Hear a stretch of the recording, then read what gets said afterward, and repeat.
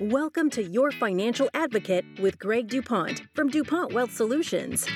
As a practicing advisor and attorney, Greg teaches pre-retirees how to reduce debt and taxes and save with less risk so they have more spendable income and plan their way to a better life.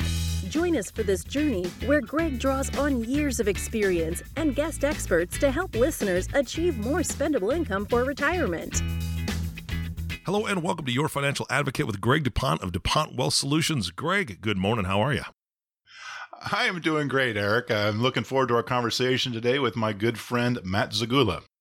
Yeah, you brought Matt on the show today. How did you guys meet, out of curiosity?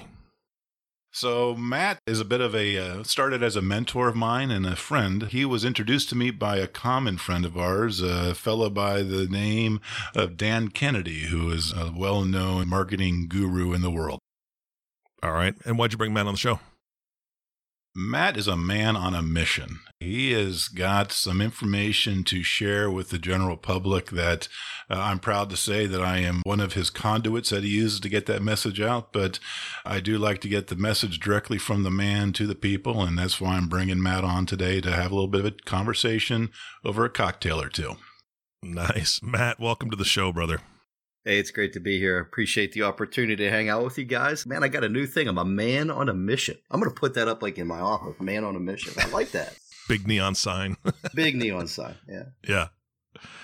All right, Greg, so tell us a little bit about your history with Matt. So I've seen Matt's work for years. I've got introduced to him first in a book of his that I read, and then I had the opportunity to have that direct introduction to Matt. Oh, it was about 5 years ago now, I believe, Matt. And he and I have kind of worked in close quarters ever since then. I think you're right, but I think it might even be longer. You know, it's crazy how time works.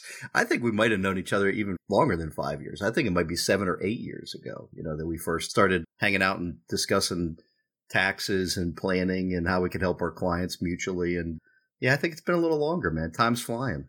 Time sure flies when we're having fun, huh, Matt? Mm-hmm. So when we have a conversation like this, we like to virtually, I know it is early in the morning we're recording this, but we do virtually open a drink. I'm going to have my own Sapphire Martini. Now, I know you're going to have tequila, but what would be your tequila of choice for this morning's conversation? Oh, let's see. If I was going to drink in the morning, which I can't say I've never done, but not very infrequently, but I probably have a Clase Azul Reposado on ice, a little tequila on ice for the morning. Yeah, it sounds like a nice little sipper. And what are you drinking today, Eric? Oh, it's Guinness. Guinness. It's Guinness. I'm sorry. It's warm and fuzzy right now. So, you know, for that morning time. It's like a nice pair of slippers. Just saying. It's almost coffee. Exactly. Yeah. It looks like coffee, right? So Guinness kind of sits heavy, but it's like not that high in calories. Like, I mean, it's like, to me, it was like drinking a loaf of bread, but it's not like real. I think that's a good drink for the morning, Eric. I like your choice, man. I might switch over to a Guinness. Yeah, we've never met before, Matt, but I sit heavy. So, you know, might as well have a drink that sits heavy too. There you go.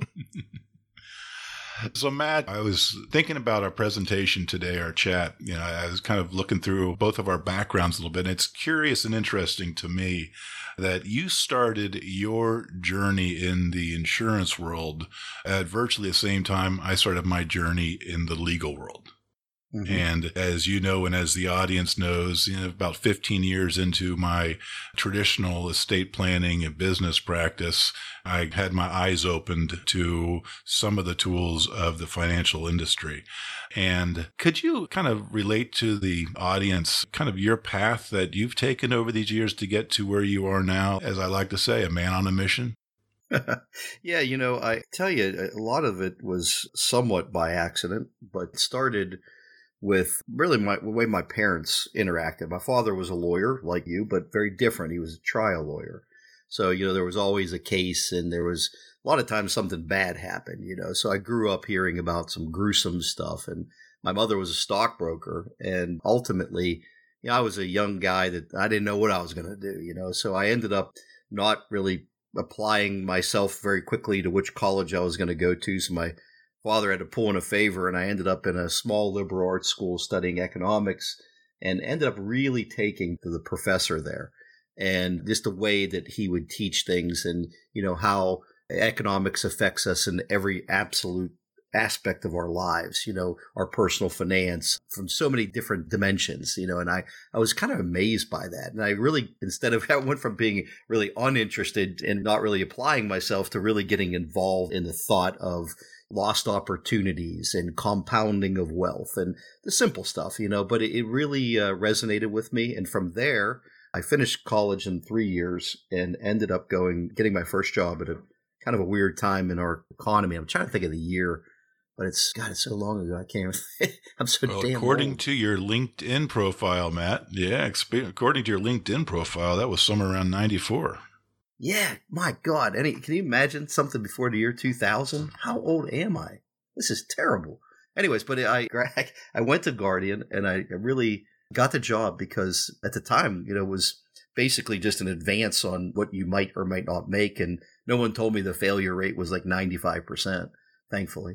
And I just kind of figured out that there was a problem that people weren't addressing in the marketplace, and that was taxes. So even my mother, who was a traditional stockbroker, she really didn't know anything about taxes, and my dad just complained about how much taxes he paid. So by virtue of conversation at the kitchen table as a young guy and fallen into the only person that would hire me, Guardian, God bless him, I started to really get a focus on there was a problem and I should learn solutions.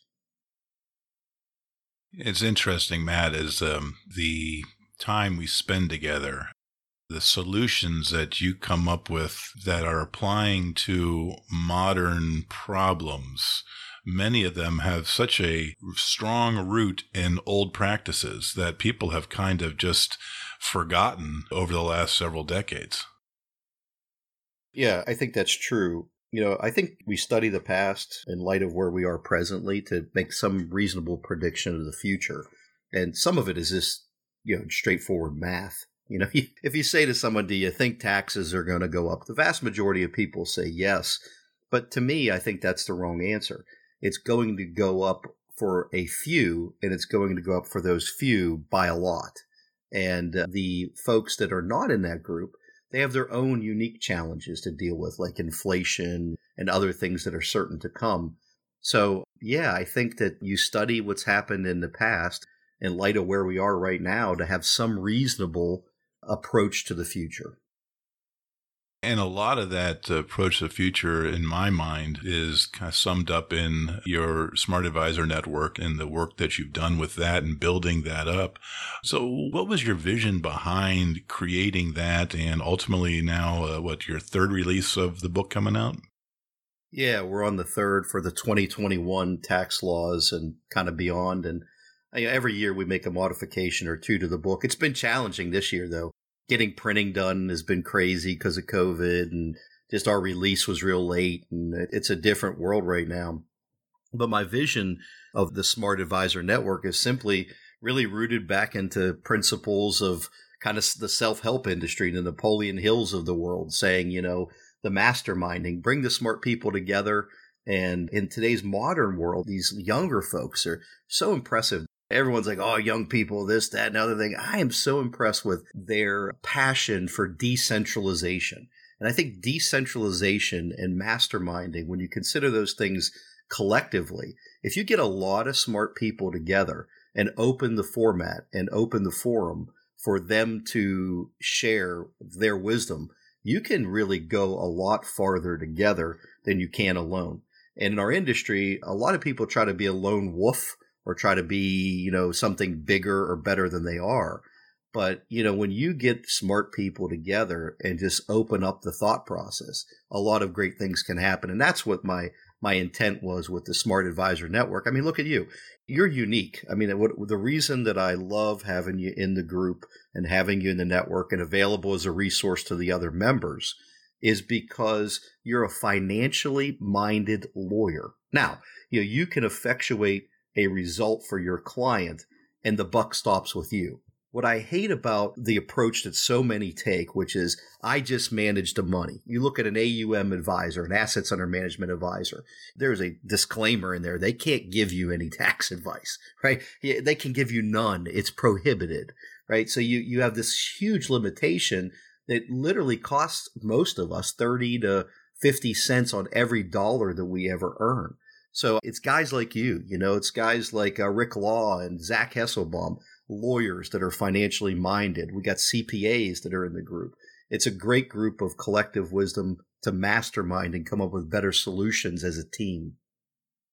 There are far too many people that are in the extended allied professions like lawyers and CPA, in my opinion, that keep an open mind as to these things. I know in the first 10, 12 years of my practice, the whole idea of insurance and some of the other tax-minded solutions that we've learned and implemented now through the mastermind group, it just were not part of what I was taught in law school. And, I know hundreds of estate planning lawyers that don't really have any, or they call themselves estate planning lawyers, I should say, that don't really have any understanding of some of these broader tools that are out there. We're all products of our silos. If you're an AUM guy, then the AUM is the only way to go. If you're an insurance guy, insurance is typically the only way to go. And, if you're a lawyer, typically it is the, what are the structures, the legal structures? And it's thanks to guys like you that help me understand the broader tool base that are out there to effectuate that change. Well, I appreciate that, man. I think I just had a unique path in the industry to where I realized that all roads didn't lead to fee-based asset management, and nor did all roads lead to an insurance product, nor did a trust stand alone by itself solve every issue. It was that collaborative approach, that blending of those ingredients that could lead to incredible results. And even in the last few years, we've added to the Smart Advisor Network on my direct team to service the group, a forensic accountant, because I'm concerned that a lot of weight that advisors place on rating agencies and regulatory bodies, they are unaware of the limitations of the view that these folks have. It's not that these people are doing a bad job. That is absolutely not what's happening. But the rules of engagement here are such that they can't see all of the financial engineering that's going on, that's creating counterparty risks that affect so many Americans in America today, with pensions and with lifetime guaranteed income. And it concerns me. So we've recreated a way to look at this in a transparent view. And it takes a heck of a lot of work. It takes money and time. But I think that the people we serve are very well worth that money. I mean, it can't just be one size fits all. It's not a single solution. It's a multitude of sophistication of weaving these things together to get people where they truly need to be. And also why we added a pension actuary. There are so many times I walk into a business owner situation and look and say, wow, you could be saving significant dollars on your taxes. And that's why in this last third edition, I thought, you know what? I'm just going to completely clean. I'm going to put my tax returns in there and show them what they would have been had I done nothing and what they were because of the things that we do. Now, I still paid a lot in taxes, but I saved $91,000 in taxes in 2019 by not talking about the things that we talk about in the network, but doing every single one of them for myself.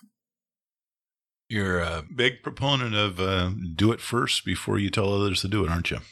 Oh my goodness. Yeah, I have never provided a product or a service or plan or a process or anything to another human being on earth without it happening for me first. And if I was unable for some reason for qualifications or age or amount of money required, I'd find a family member and make them the guinea pig. I'm never going to test an idea out on somebody who's placing their trust in me. That's never going to happen with me. I've got to know that thing, start to finish. I need to understand not only why it fits mathematically. I've got to look under the hood. I've got to go through the paperwork process. I've got to see, the service on the other end. Is this going to really be as good as it's promoted? because the last thing I want is something that's hyped up but delivers poorly. And I'm concerned about that all the time. This goes back, Greg, to a conversation we had a number of years ago with a major insurance company that came out with something that illustrated like it was going to be a rocket of wealth creation. The only problem was the proprietary volatility controlled index thingy that they were using could never handle the volume. And I could see that right from the gate. So they were creating an illustration of this compounding effect based on something that can never happen. That's why you got to pay to have the smart people around you. I'll pay a pension actuary all day long just so I don't have egg on my face and hurt somebody's ability to create wealth. And I know you're the same way. And that's why you stay with the group. You contribute to the group, but the group gives back to you. And that's the key, so that you can protect the people that place their trust in you. And that's why I want to be on your show. That's why I love hanging out with you. You're an advocate for client first, and a dear friend, and somebody that if I had an aunt or uncle that was within a 150-mile radius of you, they would be working with you because I trust you. Thanks for the kind words, Matt. We made reference there to your actuary and the transparency. And as we've chatted about many times, in many of these tools that we use, we are putting our reputation on line with long-term promises that the insurance companies are making. Can you tell a little bit about what that transparency is that you're looking at and how we use that, or you use that, to do our level best to make sure that the insurance companies that we use do have the wherewithal to make those promises and keep those promises? Absolutely. I'll tell you, it was, again, I've been very fortunate by making a lot of mistakes and accidents along the way. So what happened was I've become very focused on when insurance-based product, whether that be annuities for income, which, by the way, from a volatility control perspective and diversification, as we go into this period of rising interest rates, certain types of annuities are so much more important in the mix than bonds because of the interest rate sensitivity of the bond portfolio. And I think that there's going to be a lot of people to learn that the hard way, because the assets under management type of advisor is going to not share that data. Now, the insurance guy is going to overdo it and scare the folks away from doing the appropriate amounts. So I think annuities are a perfect example, but you got to buy into the right companies. So how do you do that? Well, there's organizations all around the country, most of whom have never worked with a client directly and are completely inept and incapable of understanding what the use of these products really are, which that's a complete tangent. I will not go on your show because it doesn't do anybody any good, except for I'll feel a little bit better. So you get people that are, basically have no idea what they're doing, telling advisors what product they should sell. It's ridiculous. But at the end of the day, there's a lot of spreadsheeting that goes on, and it's about price, price, price. What's the benefit for the dollar? Well, that is a very good question to ask, and it's a logical question to ask. But an even more important question to ask is, what if the number one person, or the number one company rather, on this spreadsheet is a weak company with poor financials? And those poor financials could lead to them making promises with the pricing that they can never achieve. So even though the pricing looks so attractive, the income over a period of time, or the death benefit in the life insurance policy, these companies don't have the financial wherewithal really to make that promise. And you'd say, well, wait a second, there's rating agencies, there's a regulatory body, but there's a transparency problem. And I think that's where you're going with this. But I'll pause and check in with you to make sure that's where you want me to go, my friend. Absolutely. Yeah. And also, we have a little bit of a disagreement on some of the tools and the ways that we use them, because we're human, right? But there's a weighing, right, of the risk of the companies versus the risk of not even using these type of products. And so we don't want to throw the baby out with the bathwater, but you developed a way to put a number on things so we can compare that relative risk that the companies have versus each other. And so that the consumer can decide, okay, I want to take this pricing benefit knowing that there is this potential risk of the company above and beyond whatever the ratings agency said. So how did you come up with that number for these companies? Well, it has to do with, let me say it another way. We'll make this show a little controversial, right? There's this theory that bigger is better, right? When we talk about this, I'm talking about the size of the insurance companies, right? So back in the day, it was too big to fail. And that really started a trend, a mental groove in the mind of advisors serving the public that bigger is better. And it's wrong. It's wrong and right. Where it's right is a bigger surplus, a bigger financial cushion relative to the higher risk assets you have and the number of, let's just call them self-conflicted transactions that you do.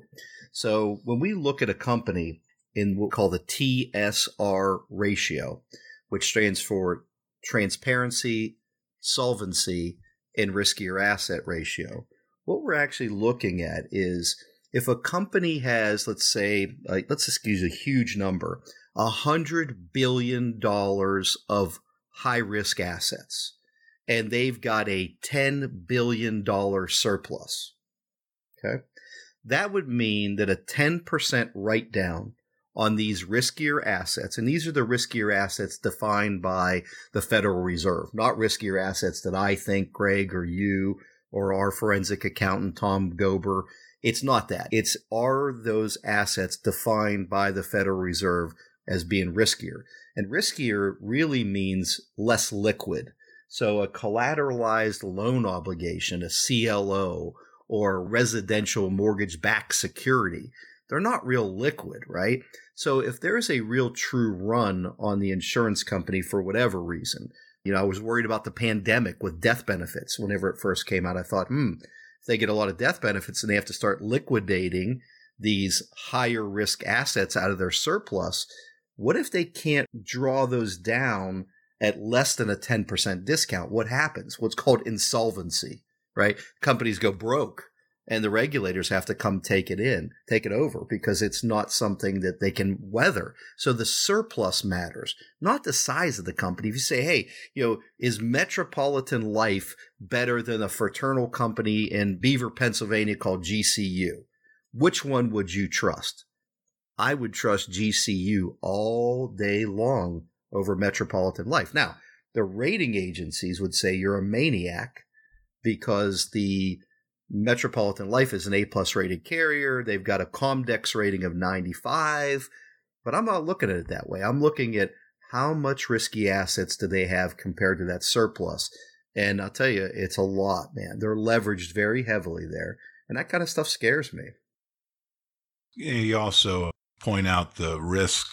Part of your model for the smart network is fraternal and mutual companies as opposed to stock companies or, God forbid, those owned by private equity.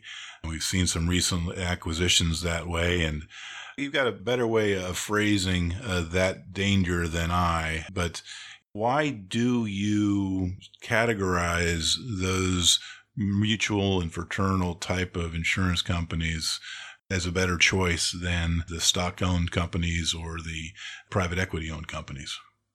Greg, what's your wife's first name? Julia. Okay, that's right. It slipped me. I was going to say Julie, but I was thinking that I was wrong, and thankfully there's nothing worse than, it would have been wrong. But I just want you to imagine for a second that you decide, and this would be a horrible decision because she's a lovely lady, but you're going to marry a second woman on the West Coast, all right? So now you got two wives. You got lovely Julia and bad Barbara, right? So you're now flying between the East Coast and the West Coast, spending money, getting confused on where you're going and when because you're trying to support two households. Okay. Now you might say, Matt, what does that have to do with stock companies? Everything. See, your wife is the policy holder. She's the good one. She's the one you want to take care of. But for some reason, we've included Bad Barbara over here, and Bad Barbara is the stockholder. So we're spending all our money on Bad Barbara when the one that really matters is Julia. Does that make sense? Does to me. And here's the thing. If you're a mutual company, there is no other party. There's only the lovely Julia. And that way, all of the money, attention, and resources are focused on the policyholder, who also has a beneficial ownership in the mutually structured company. Is it as simple as I would be better off to have a mutual company than a stock company? The answer is kind of yes, but not completely. You have companies today who act like they're mutuals, but they have tremendous liabilities in their stock kind of side companies. So they're behaving badly inside of the mutual holding company. And we've seen the fallout of that. We've seen the fallout of demutualization of Ohio National. It's a fantastic company that now is a stock company. And they're going to find their way. They'll be good in disability and some other things. But they took a great mutual structured company and they're in the process of making it into a stock company. This is the first time this has happened at this kind of level in 20 years. Then, the other mutual companies come out and say, oh, they were bad, we're good, like a Penn Mutual, who has a huge stock holding company inside of their mutual holding company. So they may call themselves a mutual, but I look at them like they're a stock company. So, it's not so easy. So this whole idea of peeling back the financial statements from their sworn annual statements is a much greater indicator than a regulator saying, yeah, they're good, they're solvent, or a rating agency. And I do want to take a moment and explain why. When they move resources and assets from their state of domicile, so we'll give an example of a company in Iowa, and say they have $100 million of risk. And in Iowa, the regulators say you have to stockpile $80 million of reserves to make good on that $100 million block. And they say, okay, that sounds okay, but that, doesn't leave a lot of profit for us. So why don't we take this money and shoot it down to Barbados, and we're going to seed a captive reinsurance deal down there. But we're going to do it not with a real reinsurance company or a real captive offshore insurer that's anybody else than ourselves. We're just going to take the money, our money that we're responsible for to the policyholder, and ship it on down to Barbados. And the difference is we own wholly that company the same way we own this company. The difference is we're only going to have to stockpile resources of, or reserves rather, of say $40 million. So all of a sudden, poof, like financial engineering magic, $40 million comes available on the table for them to do what they want with it. And a lot of times what the private equity firms do is they upload that to the mothership in the form of a dividend. So now we've got $100 million of obligations that some smart regulator says it needs to be $80 million, but they shipped it offshore down to the $40 million down in Barbados. But the regulators, they just look at it as you're responsible. It's on your books at 80. If whatever you do down there is on you, right? The rating agencies can't look beyond those books. They don't know how much money is down in Barbados. This is the transparency problem. We're not saying they're doing something wrong, but it's just creepy, man. Why do it if they're not putting more money in their own pockets? Make sense? Opens it up to suspicion. So, Eric, the fly on the wall there, as you've been probably into your second Guinness, maybe even third after some of the things that Matt has shared with us here today. Well, what's the man on the street thinking about what he's hearing there? And what kind of questions have come into your mind as a result of some of the things that Matt shared with us today? Well, here's the thing, is that last point that you guys were making. Transparency, I think, for anybody is paramount, right? As the man on the street, I want to know what's going on, but at the same time, it's really too much for me to dive into. Right? What am I going to do? Google it and really try to find out what truth is truth and what's not. And honestly, and this is almost a shameless plug for both of you, but I would need an expert, right? I have a full-time job. I have a full-time family that I'm taking care of. I've got full-time hobbies that I'm doing. I don't have time to try to weed through all the different things that you guys are talking about. And so my question is, how does somebody find somebody that they can truly trust to help educate them and bring them this information when it's needed, which is now? Matt, I'll let you take that one with regard to finding people that are the ones that you have helped get some understanding of these type of things. That's a great question. I mean, it really is. And it's not an easy answer. I had an experience with an advisor in North Carolina, and he was a good talker. But when you really got to know him, he was just not very smart. I mean, he was not smart at all. I mean, It was shocking. And this guy is sitting on almost $1 billion of assets under management and a custodian of Wells Fargo. So how do you know?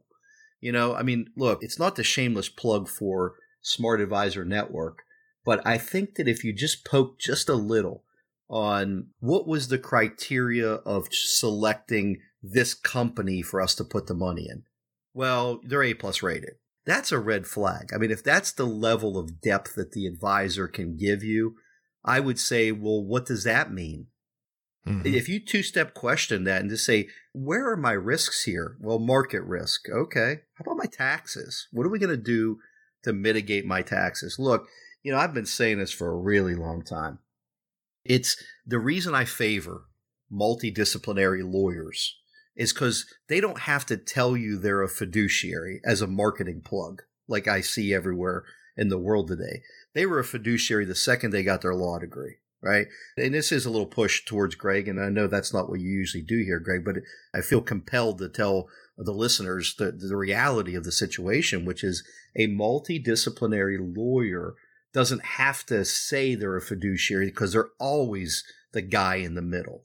And what happens all too often, and Greg's a nice guy, it makes me mad. I tell him he should yell at everybody because here's why. They have an advisor at some, Wells Fargo dude. He's not even capable to do what a guy like Greg can do because he can't talk about taxes. We're losing 30 to 50% of our money to taxes. So if you have a boat and 50% of it has a hole in it, you're going to sink, right? So if the guy says, man, it's really a shame, but I can't fix holes in the bottom of the boat that have to do with taxes, what are we doing, right? Look at where we're at today in the world. If you go to usdebtclock.org and just look at that mess on there and see what's happening there, and people look at the debt and go, oh, the debt. No, look at the total revenue versus how much the government spends. Guess what, folks? If they took every one of you listening that makes more than $100,000 up to, I don't care for somebody out there's making $50 million, and they took 100% of your income as tax, so you had to live on zero, they still wouldn't plug that hole. We've turned into a nation reliant on money printing, which is a nice way of saying borrowing, to make the ends meet, and there has to be a reckoning. So as you watch your Bitcoin go up and as you watch your stock portfolio soar, and man, my guy down at Wells Fargo is the best. Woo, he's great. It has nothing to do with that. There's a flood of money coming in. You need to hedge that money up so you don't lose it all. And you need someone tax savvy on your team. So I think, Eric, my recommendation is everyone should just go to Greg. Well, that's convenient for me. I feel pretty good about that. I'm already here. I feel good about that recommendation. All right. And if you're in another state, Greg will tell you who to go to. He knows all my best. He knows the people that are amazing out there. But you got to be, it's not linear. It's not one dimensional. When you look at debt, taxes, income planning, retirement planning, estate planning, gift tax planning, look, there's so many people right now that are sitting on tremendous amounts of wealth, and they're going to keep on compounding that wealth right into a massive amount of tax. Do you want to save yourself into a $25 or $50 million estate so that the biggest beneficiary of all of your work is the government? I see it every day. I have a client right now that's pushing, they could very well be a billionaire, and I look at that and go, how are we going to pay these taxes? There's a legal way to discount them, but can you discount away all of them? Absolutely not, right? So you need insurance. Okay, but I don't want to pay those premiums. I don't blame you because you shouldn't. Why shouldn't I? Because it doesn't work either. At that level of wealth, buying insurance in and of itself alone is ineffective. How do we do it then? You got to borrow. I hate debt. Well, yeah, what do you hate more, debt or taxes? If they're going to take half of your money and you can create a loan to create a hole in your estate that they can't tax, doesn't that make more sense? Yeah, but how much do I have to put up? Nothing. What do you mean? What do you mean nothing? Well, you got to collateralize some stuff, but you don't have to make the premium payments, and you shouldn't, because it eats all of your annual exclusions. And here's the thing. For most people listening, they have no idea, and Eric, you have no idea. But you know who does? Greg. And that's the point. Right there, if you're a high net worth person sitting with a AUM manager down at the big bank thinking he's got your back, look, when you're dead, you won't know, but your family will, and they'll pay because you didn't broaden your thinking to realize that we are in a geometrically diverse marketplace that is not linear and easy. It's not, oh, hey, honey, I did 13% last week. Who cares? If all that money, like if you compound yourself into a tax death, what good have you done, right? So this is a more sophisticated approach, and I'm sorry the world's more complicated. And, they always say simple sells, but simple also could just mean you have a stupid plan. And so the idea is to have a smart plan. Yeah. Yeah, absolutely. Hey, sorry I'm getting a little chippy, man. I'm drinking this tequila in my mind, and I'm getting all fired up over here, man. Well, as we bring this in for a landing here, Eric, thank you, Matt, for your time today. And I also want to thank Matt for his gracious offer to allow me to make available to the listeners of this program a complimentary PDF copy of his new book, Smart Retirement. And all you need to do to get that is shoot me an email, greg@dupontwealth.com, and just in the memo line, put book, and we will get that PDF right out to you, because that does give you a glimpse at some of these tools that Matt has talked about today. Gives you a little bit more of a background into some of these plans that we do use to try to help people strategically move around taxation and retirement so that they are paying the lowest effective tax costs going forward. Eric, do you have anything else for us today? No, this is fantastic. Here's the thing is that piece at the end, Matt, where you really got fired up. See, I love that, because that shows me the passion that you have. Greg and I talk about that quite a bit as far as the passion that he has for what he does and who he works with. So, Matt, I want to thank you so much for being on the show. And of course, Greg, I want to thank you for bringing him on the show. Obviously, he's your connection, and there's a good reason you've been connected with him for this many years. And of course, our last thank you goes to you, the listening audience. We want to thank you for tuning in and listening to Your Financial Advocate with Greg DuPont. If you have not subscribed to the podcast yet, please click the subscribe now button below. This way, when Greg comes out with a new podcast, it'll show up directly on your listening device. This makes it much easier to share these podcasts with your friends and family. Again, thanks for listening today. For everyone at DuPont Wealth Solutions, this is Eric Johnson reminding you to live your best day every day. And we'll see you next time. Thank you for listening to Your Financial Advocate. Click the subscribe button below to be notified when new episodes become available. The information covered and posted represents the views and opinions of the guest and does not necessarily represent the views or opinions of DuPont Wealth Solutions. The content has been made available for informational and educational purposes only. The content is not intended to be a substitute for professional investing advice.